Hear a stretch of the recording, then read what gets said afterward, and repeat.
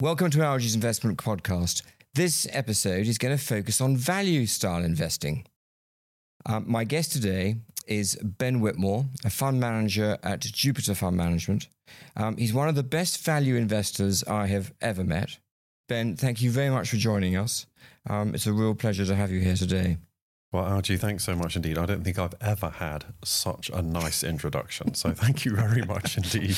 Perhaps for those people that don't know a lot of the jargon we use in our industry, could you explain to our audience what value investing actually is? Yeah, so I think value investing means different things to different people. But to us, it means looking for lowly valued companies that are often out of favor. Something's gone a bit wrong. They're not in fashion, and you can buy them at real bargain prices. And that's what we're really trying to do, trying to exploit that fear and greed in the stock market when people have absolutely had enough of those companies. They don't like them anymore. And you can buy them for, if you like, a real knockdown price. So this is basically as far away from momentum investing as you could possibly get.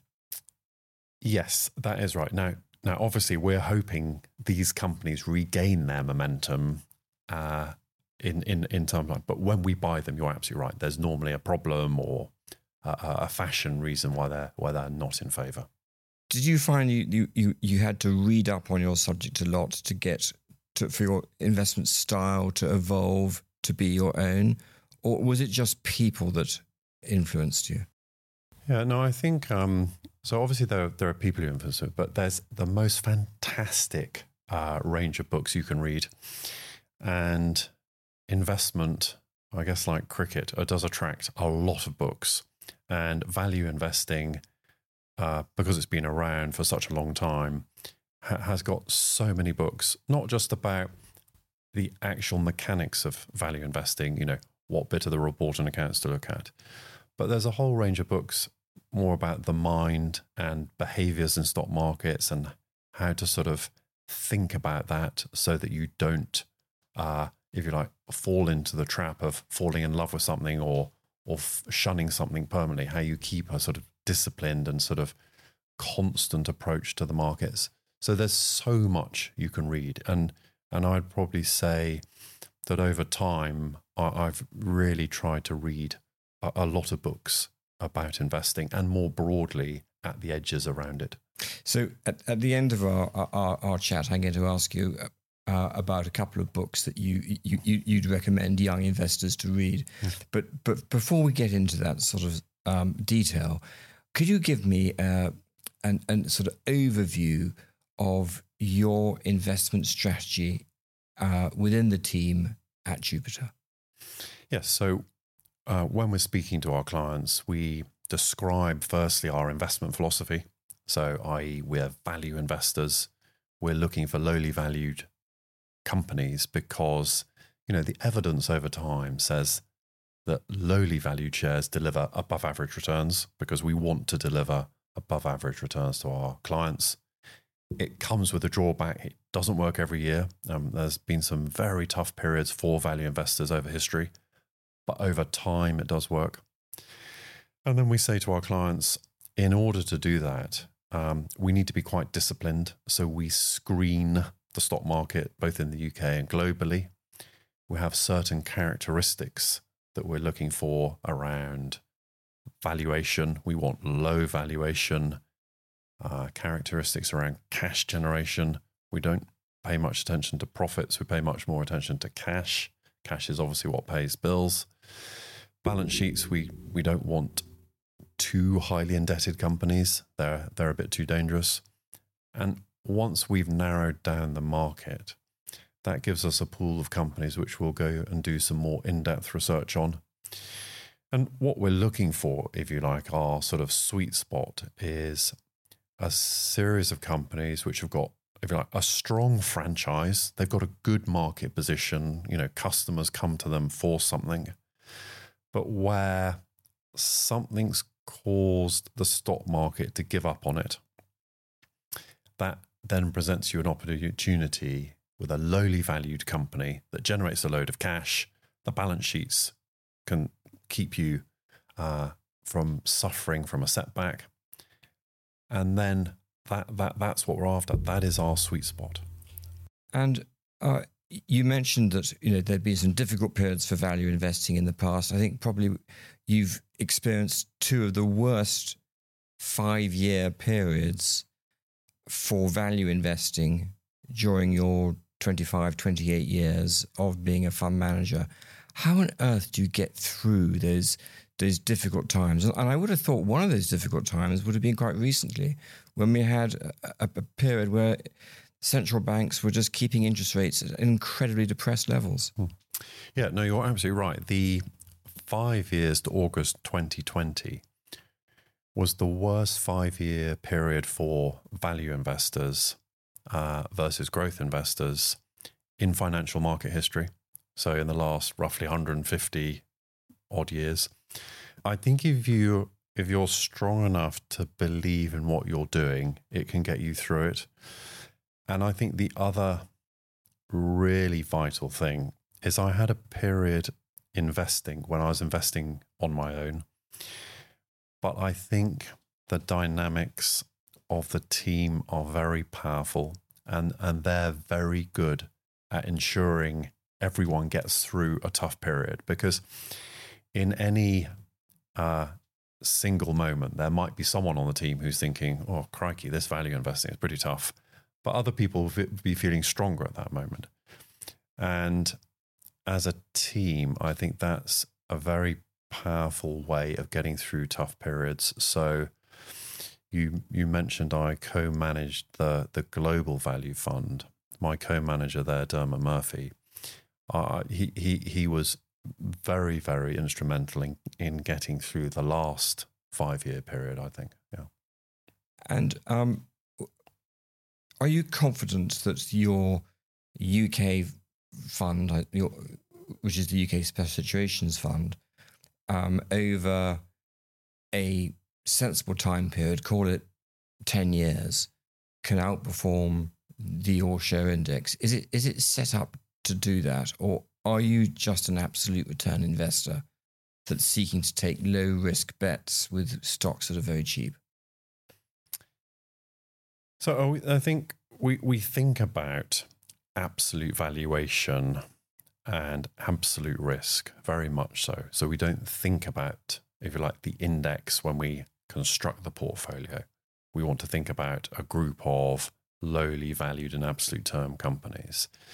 And, I would feel very confident over 10 years that would be the case. We would outperform. Now, clearly you can't promise anything, but history would show that absolutely is the case.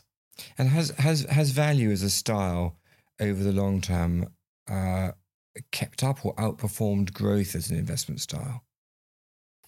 So over the long run, it's beaten the most highly valued shares when you look at the long run history.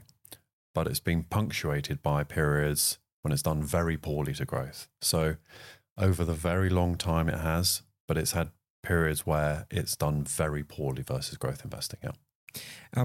But your investment style doesn't stop you from owning, the companies in sectors that are always considered to be growth sectors. I mean, have you got any examples? Do you invest in technology stocks, for example? Yeah, no, you're absolutely right. One of that we don't have anything that we're not prepared to look at, and in the technology sector, there are lots of lowly valued companies that have had issues where the stock market's a bit concerned, and you can buy them very, very, very cheaply. So when I think about a couple of names, there are 3 names we own where they are major technology companies. One is Nokia, the Finnish 5G company helping mobile networks. One is Intel, probably not quite the largest semiconductor manufacturer anymore. And the third one is a new name, Kyndryl, but that used to be IBM's IT services business. That's the largest managed IT services business in the world. And all 3 companies, for completely different reasons, have very low valuations at the moment. And there's absolutely nothing that's going to sort of stop us avoiding any sector. What will stop us is if we can't find that good balance of, risk reward, low valuation, a good business at its heart, and if you like, a problem that we think is temporary rather than permanent. And valuation is always it's such a broad metric to when you're looking at a portfolio. It's quite crude, but is your UK fund on the same valuation as your global fund, and what is that valuation metric that you think is a fair guide to look at? Yeah, they're actually on pretty similar valuation metrics. I think the difference between the UK and the global fund is the global is obviously much more diversified. We're picking from, across the world. And we can be a bit fussier because you've got so much to pick from.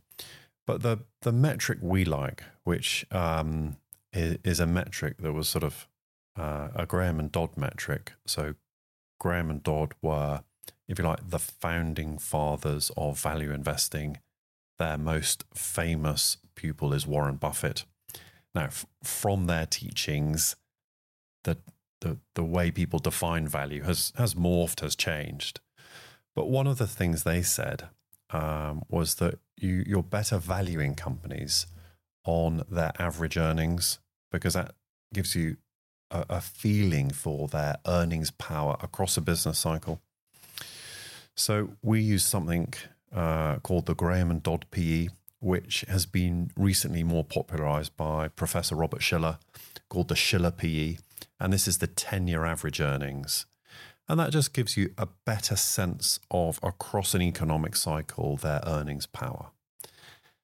And just to put that into context, basically stock markets, the long run number is about 17, roughly 17 times the 10-year average earnings. America at the moment is about 30. 30 times. Yeah, a lot above the long run average. And our portfolio is about between 8.5 and 9. So we're a long way below the average. So we think we've got a lot of value in our portfolio. A lot of downside protection. But you must have learnt some lessons about investing over the last 10 years, which they were brutal for so many fund managers. And it's wonderful to see you come out the other side of that. But were there any lessons that you'd like to share that definitely resonated for the future? A couple of key characteristics of our investment process now are formed out of mistakes. So companies that generate a lot of profits but no cash, they're things to be avoided. Cash is the key thing, not profits. So I definitely made a few mistakes on companies that seemed cheap on their profits but weren't cheap on their cash. And then secondly, the other key one is the balance sheet. Definitely, I've made mistakes where the balance sheet appears okay, but when something unexpectedly bad comes along, it revealed itself to be not nearly as strong as you think.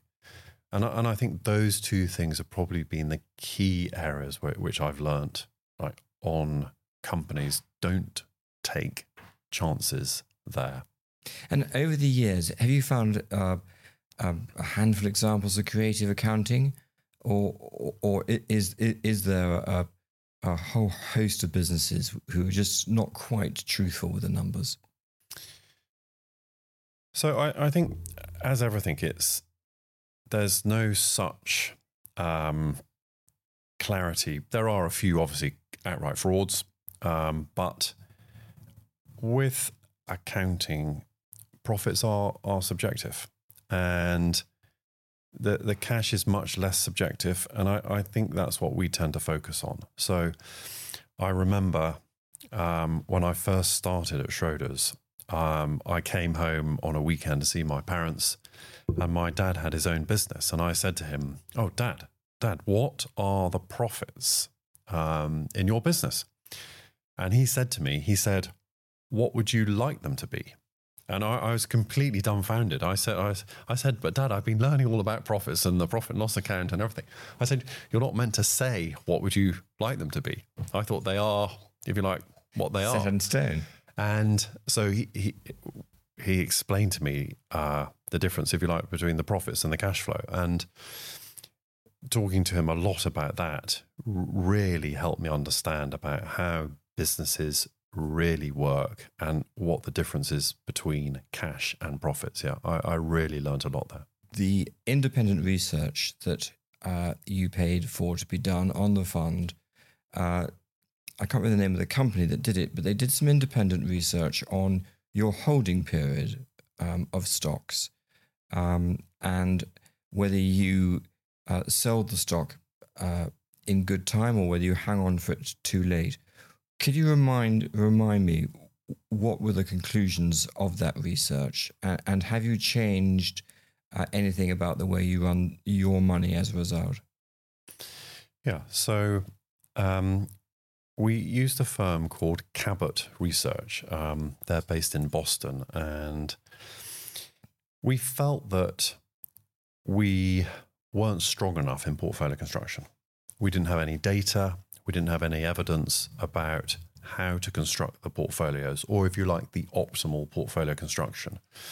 So Dermot found this firm and we got in touch with them and we sent them a sort of 10 years of data, and they reported back to us in a way you get like a sort of end of year report at school. And they said, we absolutely love the buying process. Don't change that. But there are a couple of areas where you're not good. You need to improve. And those were, we had something called an endowment effect. So we held on to our winners for a bit too long. Mm-hmm. So they said you should look at that. So look at your winners after 3 years and make sure you're not holding on to them for too long. And then secondly, we didn't sufficiently buy our new positions promptly enough. So we're always trying to sort of, if you like, buy them ever cheaper. But what they said is that once you've decided a share is cheap, just establish a full position size. So that was like a problem with sizing. And they said that you're leaving behind investment returns here. And so we had to think about this. And we had another client that had always done a little bit better than our main fund. And it turned out that their portfolio construction rules were very similar to the rules that Cabot were proposing. And so we thought about it and we thought that, well, come on, let's try and put these changes into place to enhance the returns. And so we did that. And what was absolutely, what we found was absolutely, well, I don't know whether we found it hilarious or frightening, but Cabot said to us, I can't believe you're listening to us. And we said, well, why wouldn't we listen to you? And they said, well, most fund managers we speak to, they listen to what they say and then they find a reason not to do anything to change. And we said, well, we're going to try and change because you've shown us that we can make things better for the clients if we change. And I think that whole process with Cabot, in a nutshell, sums up what we're trying to do. If we can find a way to get better, then we don't want to just sort of not do anything. We want to sort of investigate it. And if we really think it's a good thing, we want to put it into practice. When we're talking about risk management, how do you go about managing risk? And the risk could be having too much money in a stock, having too much money in a sector, a theme. There are all sorts of risks there that some are obvious and some aren't. How do you manage risk? Yeah. Cabot, this firm which I talked about, they reminded us that over time we're getting 60% right, 40% wrong. Now, once you understand that you're getting 40% wrong, you think about risk in a different way. So we think about the downside. So every stock we pick, clearly we're hoping it's going to be in the 60, but actually 40 are going to be losers. And so once you understand that, you think about risk in a different way. So you think about a spread of investments. So you don't want to say have, 10% in your best idea, because how do you know it's not going to be in the 40% bracket? So we want a spread so that any one investment that goes wrong won't upset the portfolio return. And then we want to spread across sectors and industries. And what I always say is that if we could ever get 50 stocks, which were 50 businesses, that each of them had nothing to do with each other, that gives you a fundamental diversity.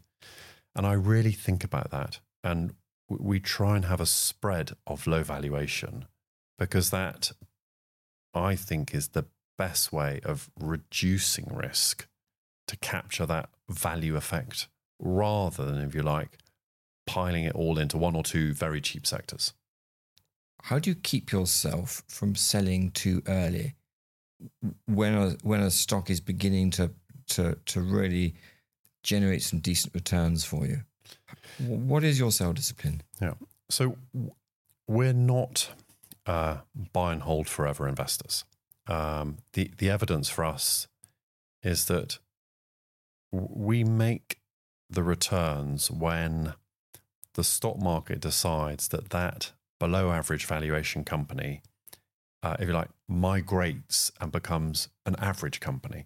And it's that change in valuation as the perception changes is so important for us. And so we tend to find that the bulk of our returns come within a 3-year holding period.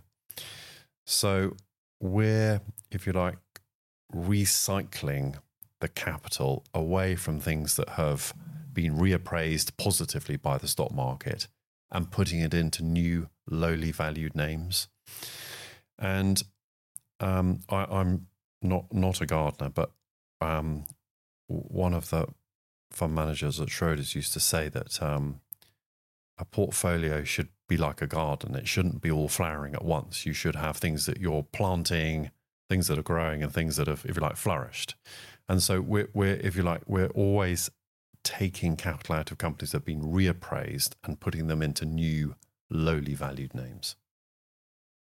Are there any sectors that you have found historically that you simply just don't own? No, over long periods of time, we don't want to exclude anything. Now, there can be long periods where we don't own anything in sectors where we just can't see the value. But we don't want to exclude sectors. We want to have a look at everything with an open mind and then decide to exclude them rather than have, if you like, blanket bans on things. Yeah, that makes complete sense. And I know it's not an objective to have a portfolio which is looks very dissimilar from the index. In our industry, we use a jargon of active share, which is the percentage of the portfolio which is not explained by the index. What percentage of your, let's use your global value equity fund as the example, what percentage of that portfolio is not reflected by the index, by the world index? Yes. So on that measure, we'd be about over 98%. 98. Yeah. So 100% would be looking nothing like the index, which I think is probably impossible. We'd be very high 90s.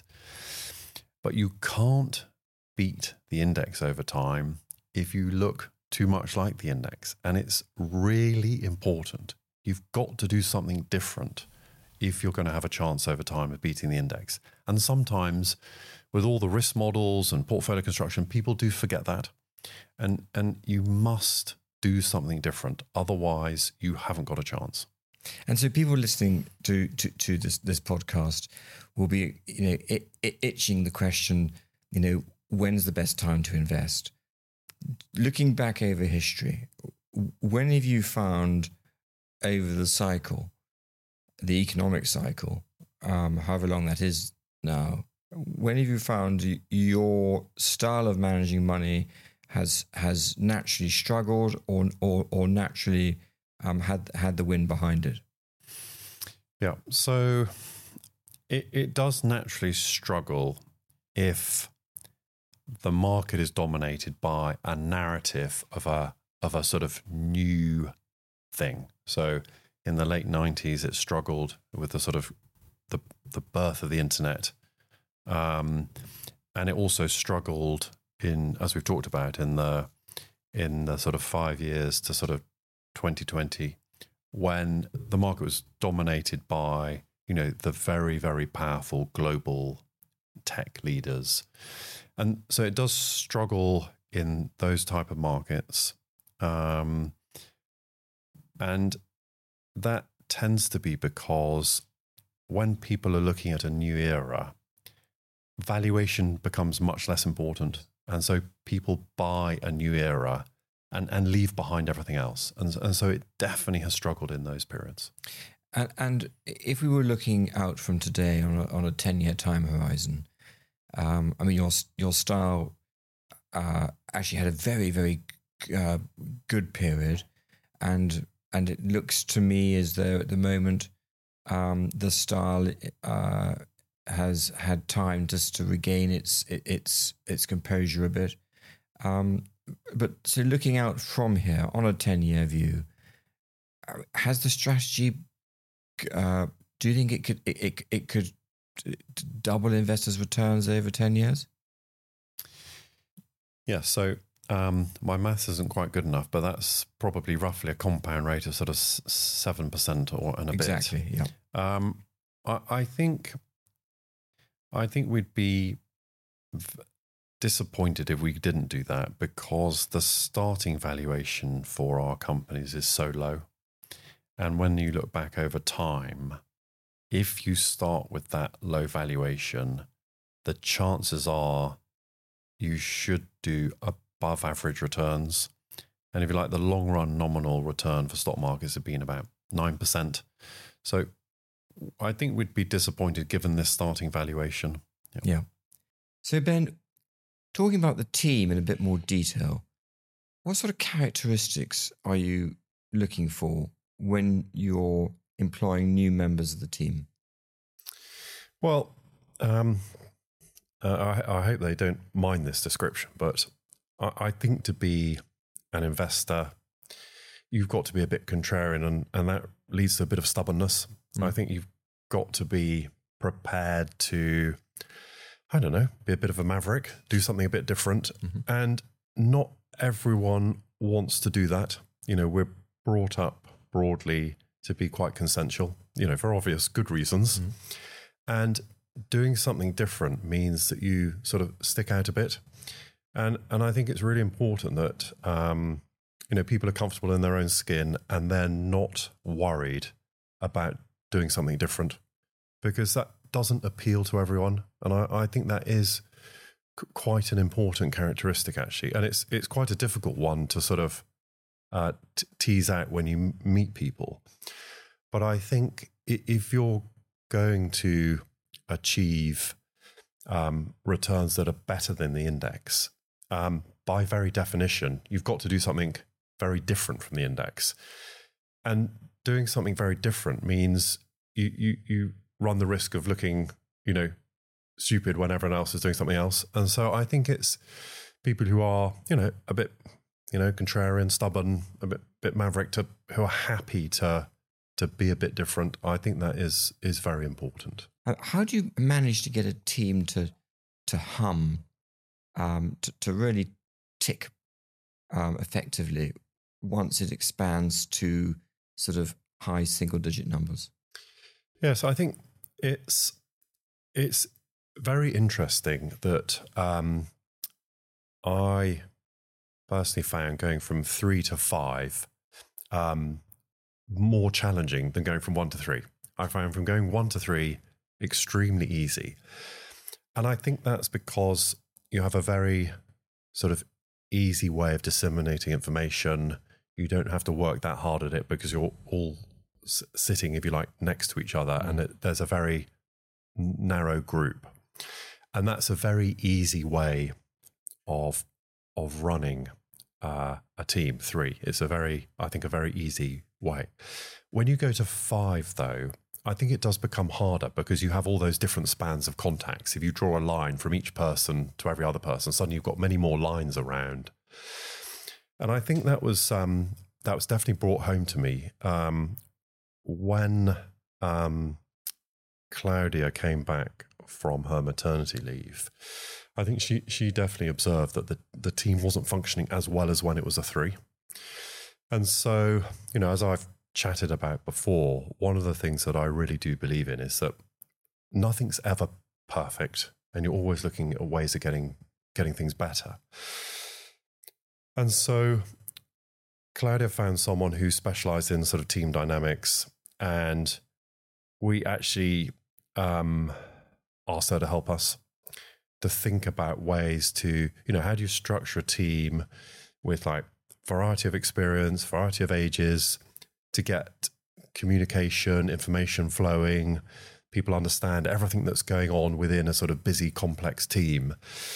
And really, she was absolutely vital in thinking about the best way of running a team and knitting it closer together. And, I think that was really, really important, because I think it's not easy. And I think when you increase the numbers in a team, there's, I think, always going to be a period where you need to really sit down and think about, how do I get the best out of everyone? Because I think it is genuinely harder. And just touching on that in a little bit more detail, I've always been very keen on employing people or investing in people who have tried to be extremely good at something in their life outside of fund management. Quite often it's sport, and for some reason, people who try to be excellent at sport seem to bring something to the party that others don't do quite so well. What is it about sportsmen and women that you think gives them something different to the team dynamic? Yeah, I think it's a very interesting point. I was a very mediocre sports player, but we've got one ex-professional rugby player and one lady who is an ex-international modern pentathlete. And I think what they bring in particular is a sense of sort of like constant improvement. So if you think about it, I think any professional athlete is always trying to get better. That's the number one thing. They're happy at having input. Happy to be coached. Happy to always strive for getting better and better. What do we need to practice to get better? And I think they're both Dermot and Claudia have really, not overtly, but I think subconsciously, that has really helped me understand the benefit of like practicing, looking at your weak points, trying to sort of work ways around those to get them better, bringing in a coach to help you address things. And I think that it's a very powerful mentality, that, because one of the things I have observed in fund management is that a lot of people think they're the finished article, aged like 27. And as we know, that's completely terrible. And no one's ever the finished article. And that notion that you're always trying to get better, can you look at things to improve the process, how the team works, all those issues. I think having people with that background just does push you that way and is very, very helpful. Yeah, I think it's a very powerful dynamic, that. I think that's a wonderful observation for anyone who's looking to come into our industry and thinks that by reading books and working hard for 10 years that they are the finished article. Ben, thank you very much. Thank you. Thanks so much. All content on the Algaes Investment Podcast is for your general information and use only, and is not intended to address your particular requirements. In particular, the content does not constitute any form of advice, recommendation, representation, endorsement, or arrangement, and is not intended to be relied upon by users in making or refraining from making any specific investment or other decisions. Guests and presenters may have positions in any of the investments discussed.